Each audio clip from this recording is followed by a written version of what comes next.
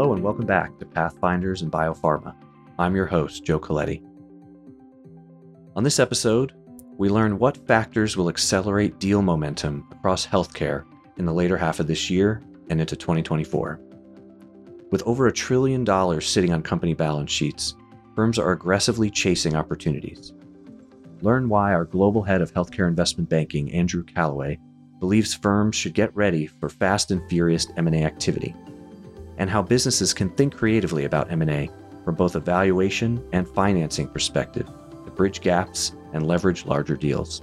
In this episode, you'll also hear from RBC's Co-Head of Global M&A, Vito Sperduto, Ahmed Attia, Managing Director for Healthcare M&A, and our Co-Head of US M&A, David Levin, who will discuss the strategies healthcare companies are using to navigate the macro environment and why boards may favor smaller deals to create value as the FTC risks weigh in on biotech. Now let's dive in.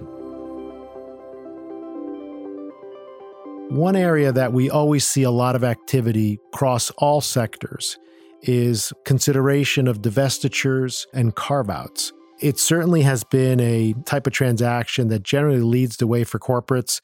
It's always a strategic alternative we're considering with some of our larger clients in terms of portfolio shaping. And so would love to get a sense in terms of how you're seeing it in the dialogues that you're having with your clients. And maybe, Ahmed, why don't we start with you in terms of what you're seeing in terms of portfolio optimization? Healthcare portfolio optimization has absolutely been a key theme. And I would say it's been a key theme across many sectors. And in our conversations with boards as they think through some alternatives, many are aiming to focus on areas where they have substantial market share. And as a result, we've seen spin-off activity, we've seen divestitures, we've seen carve-outs, and all in the spirit of trying to help create an improving focus on core businesses of all these enterprises and really shedding either underperforming units or shedding units that others could obviously optimize from a growth and profitability standpoint. Corporate carve-outs have absolutely been in vogue as people think about divesting, different businesses. And we see this across a range of businesses. You saw GE spin out its healthcare business. 3M spun out its healthcare business. You've seen other larger corporates pursue carve-out transactions as well as spin-offs. We've seen a lot of our corporate clients try to optimize their portfolios and actually getting rewarded pretty nicely for it. Recently, we saw Vyaire, which is a portfolio company of Apex. They sold their consumable products business to another strategic. And we're seeing that type of activity with businesses both large and small. Medtronic, as an example, on the medtech side, recently announced a review of their respiratory and monitoring business as an example. We recently worked with Apex to divest their CliniSupplies business out of Healthium. Really good transaction at the end of last year. KKR Growth was the ultimate acquirer of that business. So it's interesting. You're seeing businesses both large and small consider carve-outs. And as you're making these decisions with your clients and you're sitting there in the boardroom, are they choosing to divest because they think they're going to achieve a better multiple than where the overall enterprise is trading and therefore there's a valuation opportunity for them? Or are they seeing it as a time in the market where the market will allow them to shape their portfolio and maybe they're selling a less performing asset? Vito, it's actually split evenly 50-50. There's one element where the multiple arbitrage is definitely a topic that's on the board's minds, given how they've invested in businesses. And in other cases, fundamentally, it's all about optimizing the core business and putting the divested assets in the hands of someone that could drive growth for those businesses and create more value over time. And as you think about being on the buy side of some of these divestitures, are buyers waiting for the divestitures to actually be ring-fenced and the process to start? Are they more one-on-one situations? Or are you seeing buyers be aggressive in this marketplace? I think we've seen some notable examples of that in terms of the buyers initiating the process. Great question. And what we're seeing in this marketplace is people being very aggressive about businesses they like, assets they like. We have seen a material increase in the level of unsolicited activity across healthcare broadly, in services, in medtech in particular, where the inbound interest and the value that select buyers are able to put on the table ultimately gets the sellers excited about thinking through unlocking different assets. And I think that's a theme that's going to continue in healthcare broadly. And that activity and the inbounds are a function of larger corporates that have their business development teams humming aggressively about opportunities that can create shareholder value. The sponsor community that's flush with capital in terms of, over $1 trillion that have to get deployed in assets. And healthcare is a key focus area for many, both large and small. Fundamentally, Vito, it's interesting. We're seeing that unsolicited approach become a catalyst for a lot of the M&A that's been taking place over the last year in particular, and that's definitively going to be a trend going forward. David, why don't we pivot to you and maybe talk a little bit about the conversations we're having with some of our large cap clients, especially around regulatory concerns and how those are coming into play as they're making decisions on transactions today. There's no question that antitrust and the current environment we're operating in with the FTC is on everybody's mind, and it's a frequent topic of conversation with our clients. Sometimes the question will come up: look, are we expecting to see big cap deals? And the answer is not really. I actually think that that's not where large cap pharma's heads are at right now, and I think that this antitrust environment is putting any thought of a large cap merger really out of play. I think as they're thinking about deals, it's more bolting on products and platforms that can fit and drive their growth forward. Now, a bolt-on for a large cap pharma could be Seattle Genetics, a $40+ billion deal, but still it's more of that ilk than the large cap type merger. But even with those bolt-ons, the current environment, and I think the current political environment, which makes pharma an easy target, is definitely on people's minds, and they're recognizing that it is going to be harder to get deals through. But at the end of the day, while it's taking longer for deals to get done, and sometimes you're needing to litigate to get there, it's not stopping deals from happening. So I do think while it's on people's minds, and I do think a lot of other large caps are probably watching Pfizer Seagen, for example, to see how that goes and whether or not they run into trouble. It doesn't really seem to be stopping activity. It's something people are talking about, they're thinking about. They're, I think, recognizing the additional time, effort, and cost it is going to be to get deals done. But it's not gotten to a place where people are feeling like they can't get deals that are more product platform oriented deals through. I think that's a great way to put it. I think there's a recognition of that time, effort, and cost increase on all those 3 points, and certainly having to make sure that you've got a really strong team around you with regards to your advisors, because it's going to take a longer time and there's going to be more work needs to be done with the regulators.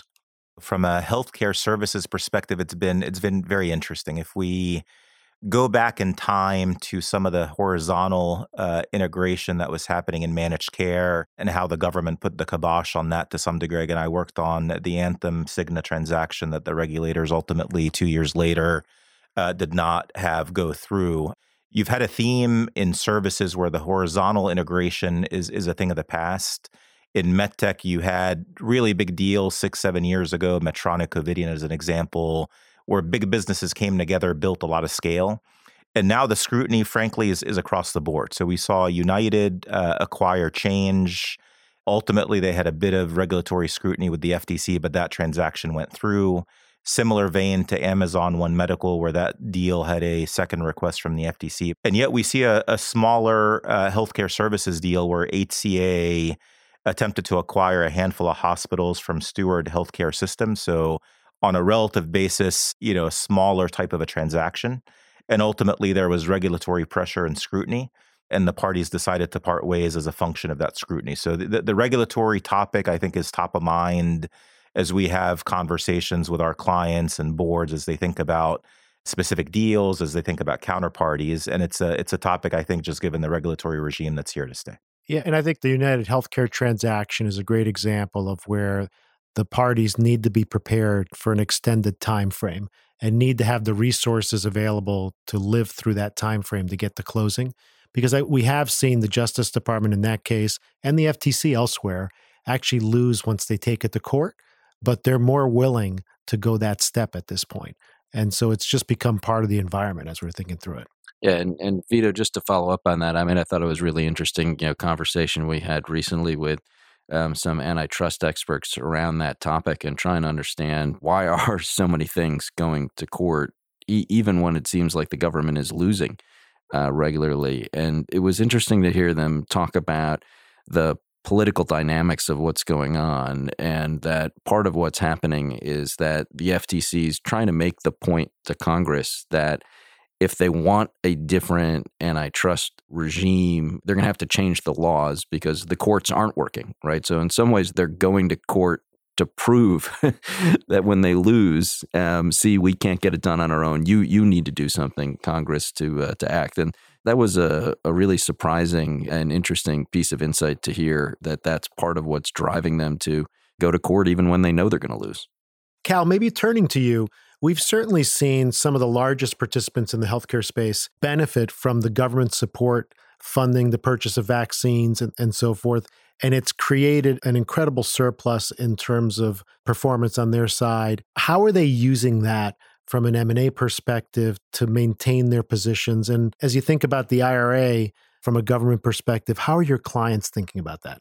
There's no question that it was a huge benefit to many large cap companies who participated in not only COVID vaccines, but also in therapeutics.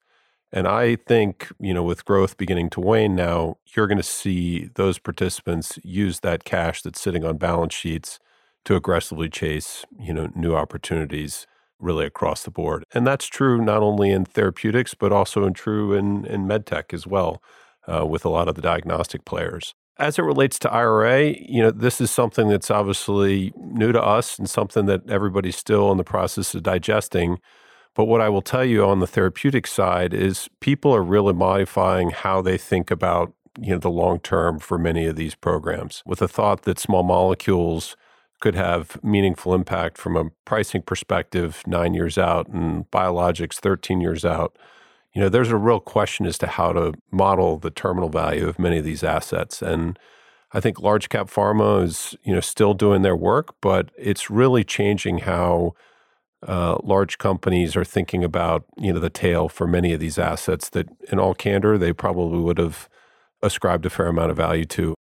Well, look, I think in terms of wrapping up on the strategic side, I think we're seeing a fair amount of activity in the second half of the year, whether it's carve-outs in certain areas, bolt-on transactions, maybe a little bit of a limiter in terms of very large merger transactions, especially with some of the regulatory headwinds that we're seeing across the board. But as we talked about, it is a topic of conversation in the boardroom. So certainly no slowing down from your client's perspective on the strategic side.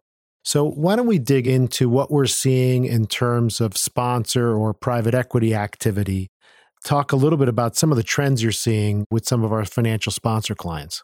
There is a ton of ample capital that the financial sponsor community has to deploy, with over $1 trillion of capital across both larger cap financial sponsors, middle cap, and there's a whole slew of firms that focus on healthcare specifically that I would characterize as the middle market, and they're anxious to deploy that capital. What we're seeing is a few interesting dynamics. One is the capital raising exercise has been very robust for some of the bigger names. So Advent, as an example, raised a $25 billion fund last year, and we're seeing some of the leading private equity firms raise even more capital in this environment, which I think is interesting.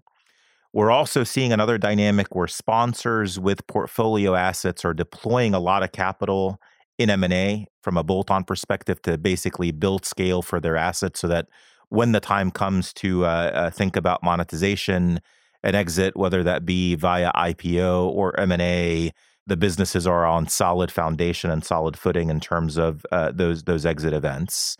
And we, as an example, worked with Novo Capital on their acquisition of a very large CDMO in the blow-fill seal space, a business called Right Dose. And we're seeing that capital get deployed in very creative ways across the whole ecosystem within healthcare. What's interesting is sponsor volume has actually declined between 21 and 22 by roughly 60%.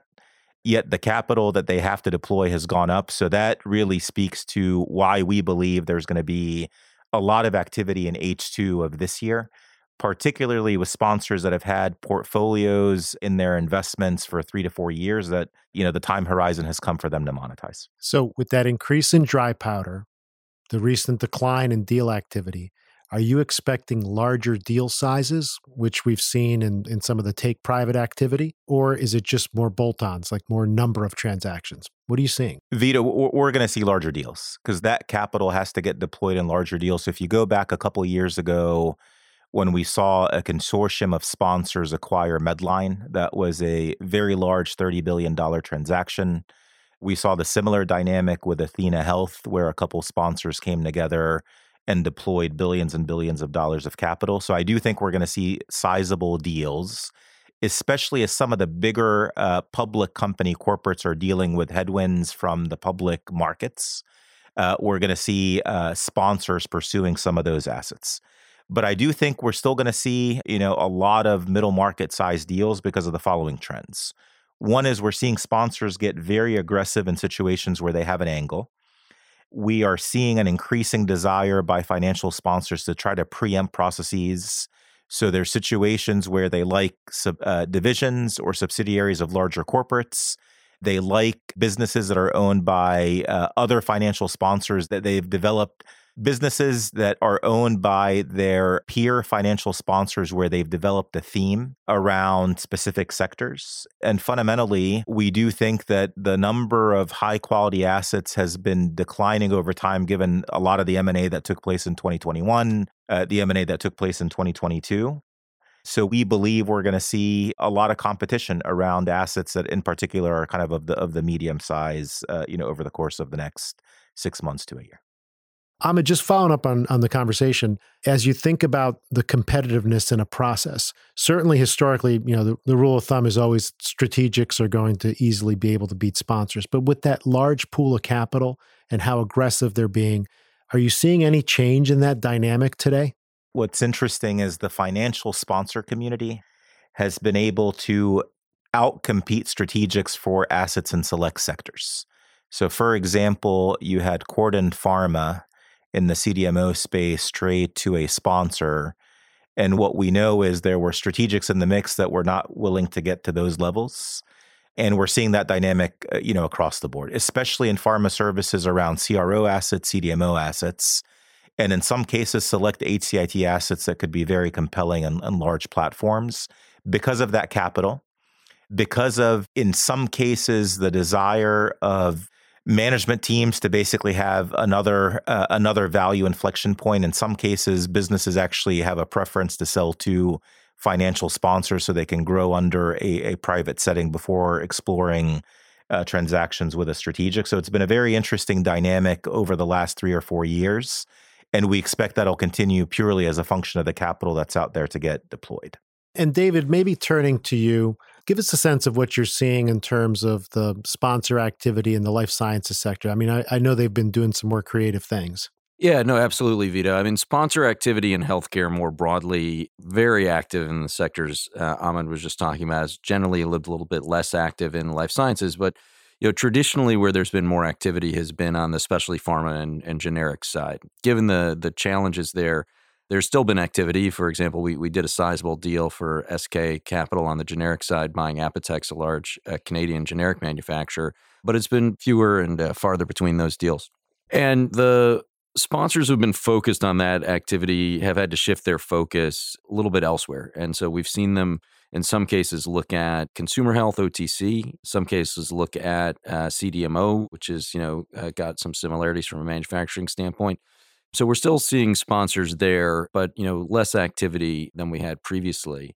But there's actually a new pocket of activity, which is really interesting on the life sciences side. So historically, you hadn't seen sponsors really look to play more on the biotech end of things. But they've seen that as a real opportunity to find opportunities to capture value.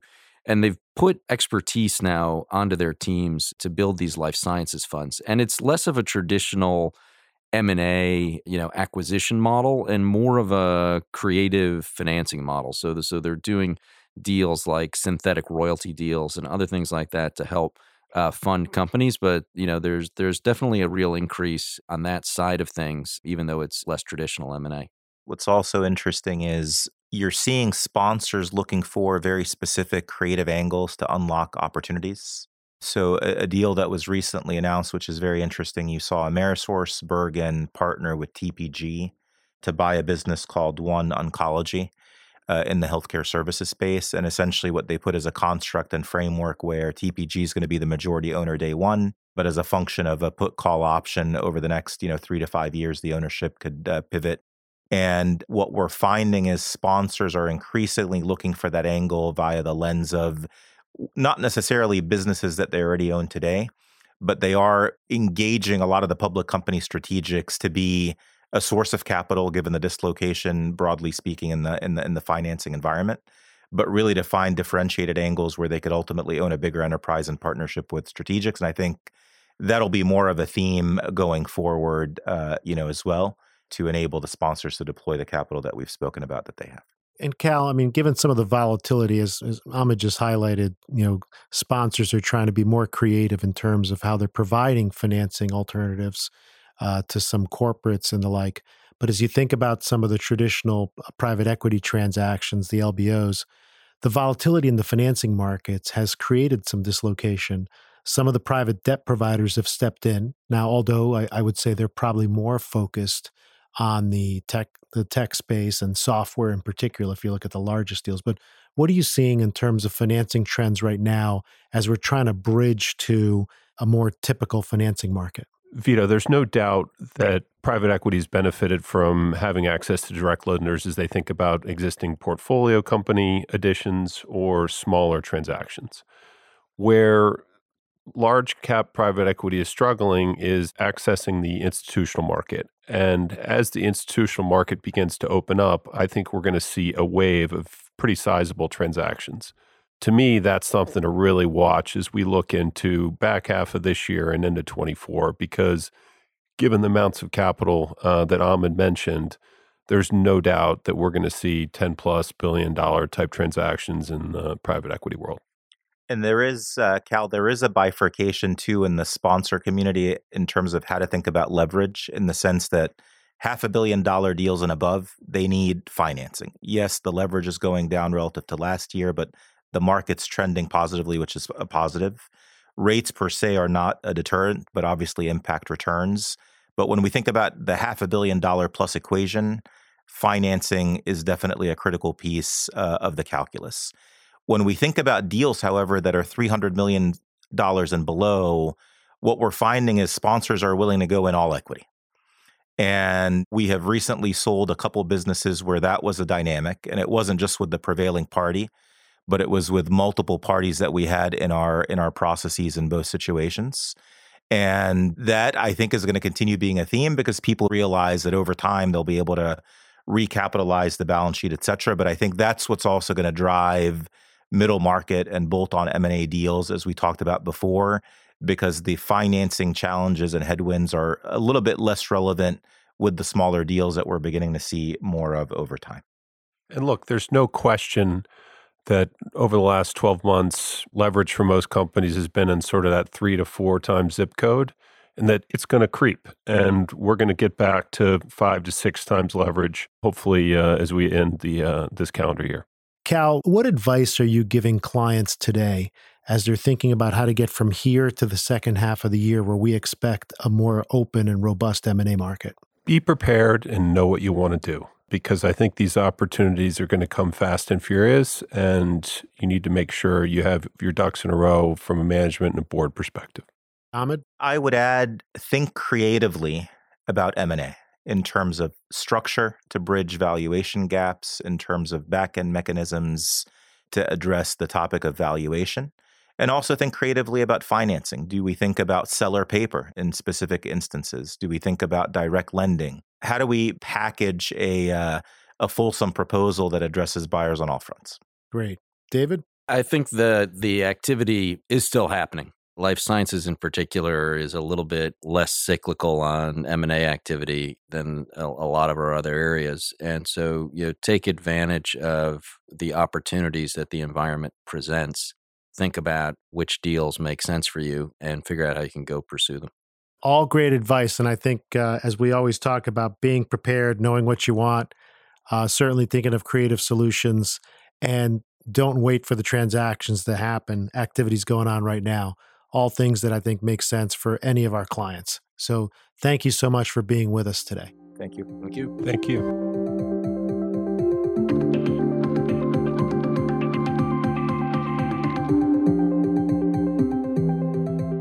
Thank you for listening to another episode of Pathfinders in Biopharma, brought to you by RBC Capital Markets. This episode was recorded on June 2nd, 2023. If you'd like to learn more or continue the conversation, please contact us directly or visit rbccm.com/biopharma. If you're enjoying Pathfinders in Biopharma, don't miss an episode. Subscribe to us on Apple, Spotify, or wherever you listen to your podcasts. See you all next time. This content is based on information available at the time it was recorded and is for informational purposes only. It is not an offer to buy or sell or a solicitation, and no recommendations are implied. It is outside the scope of this communication to consider whether it is suitable for you and your financial objectives.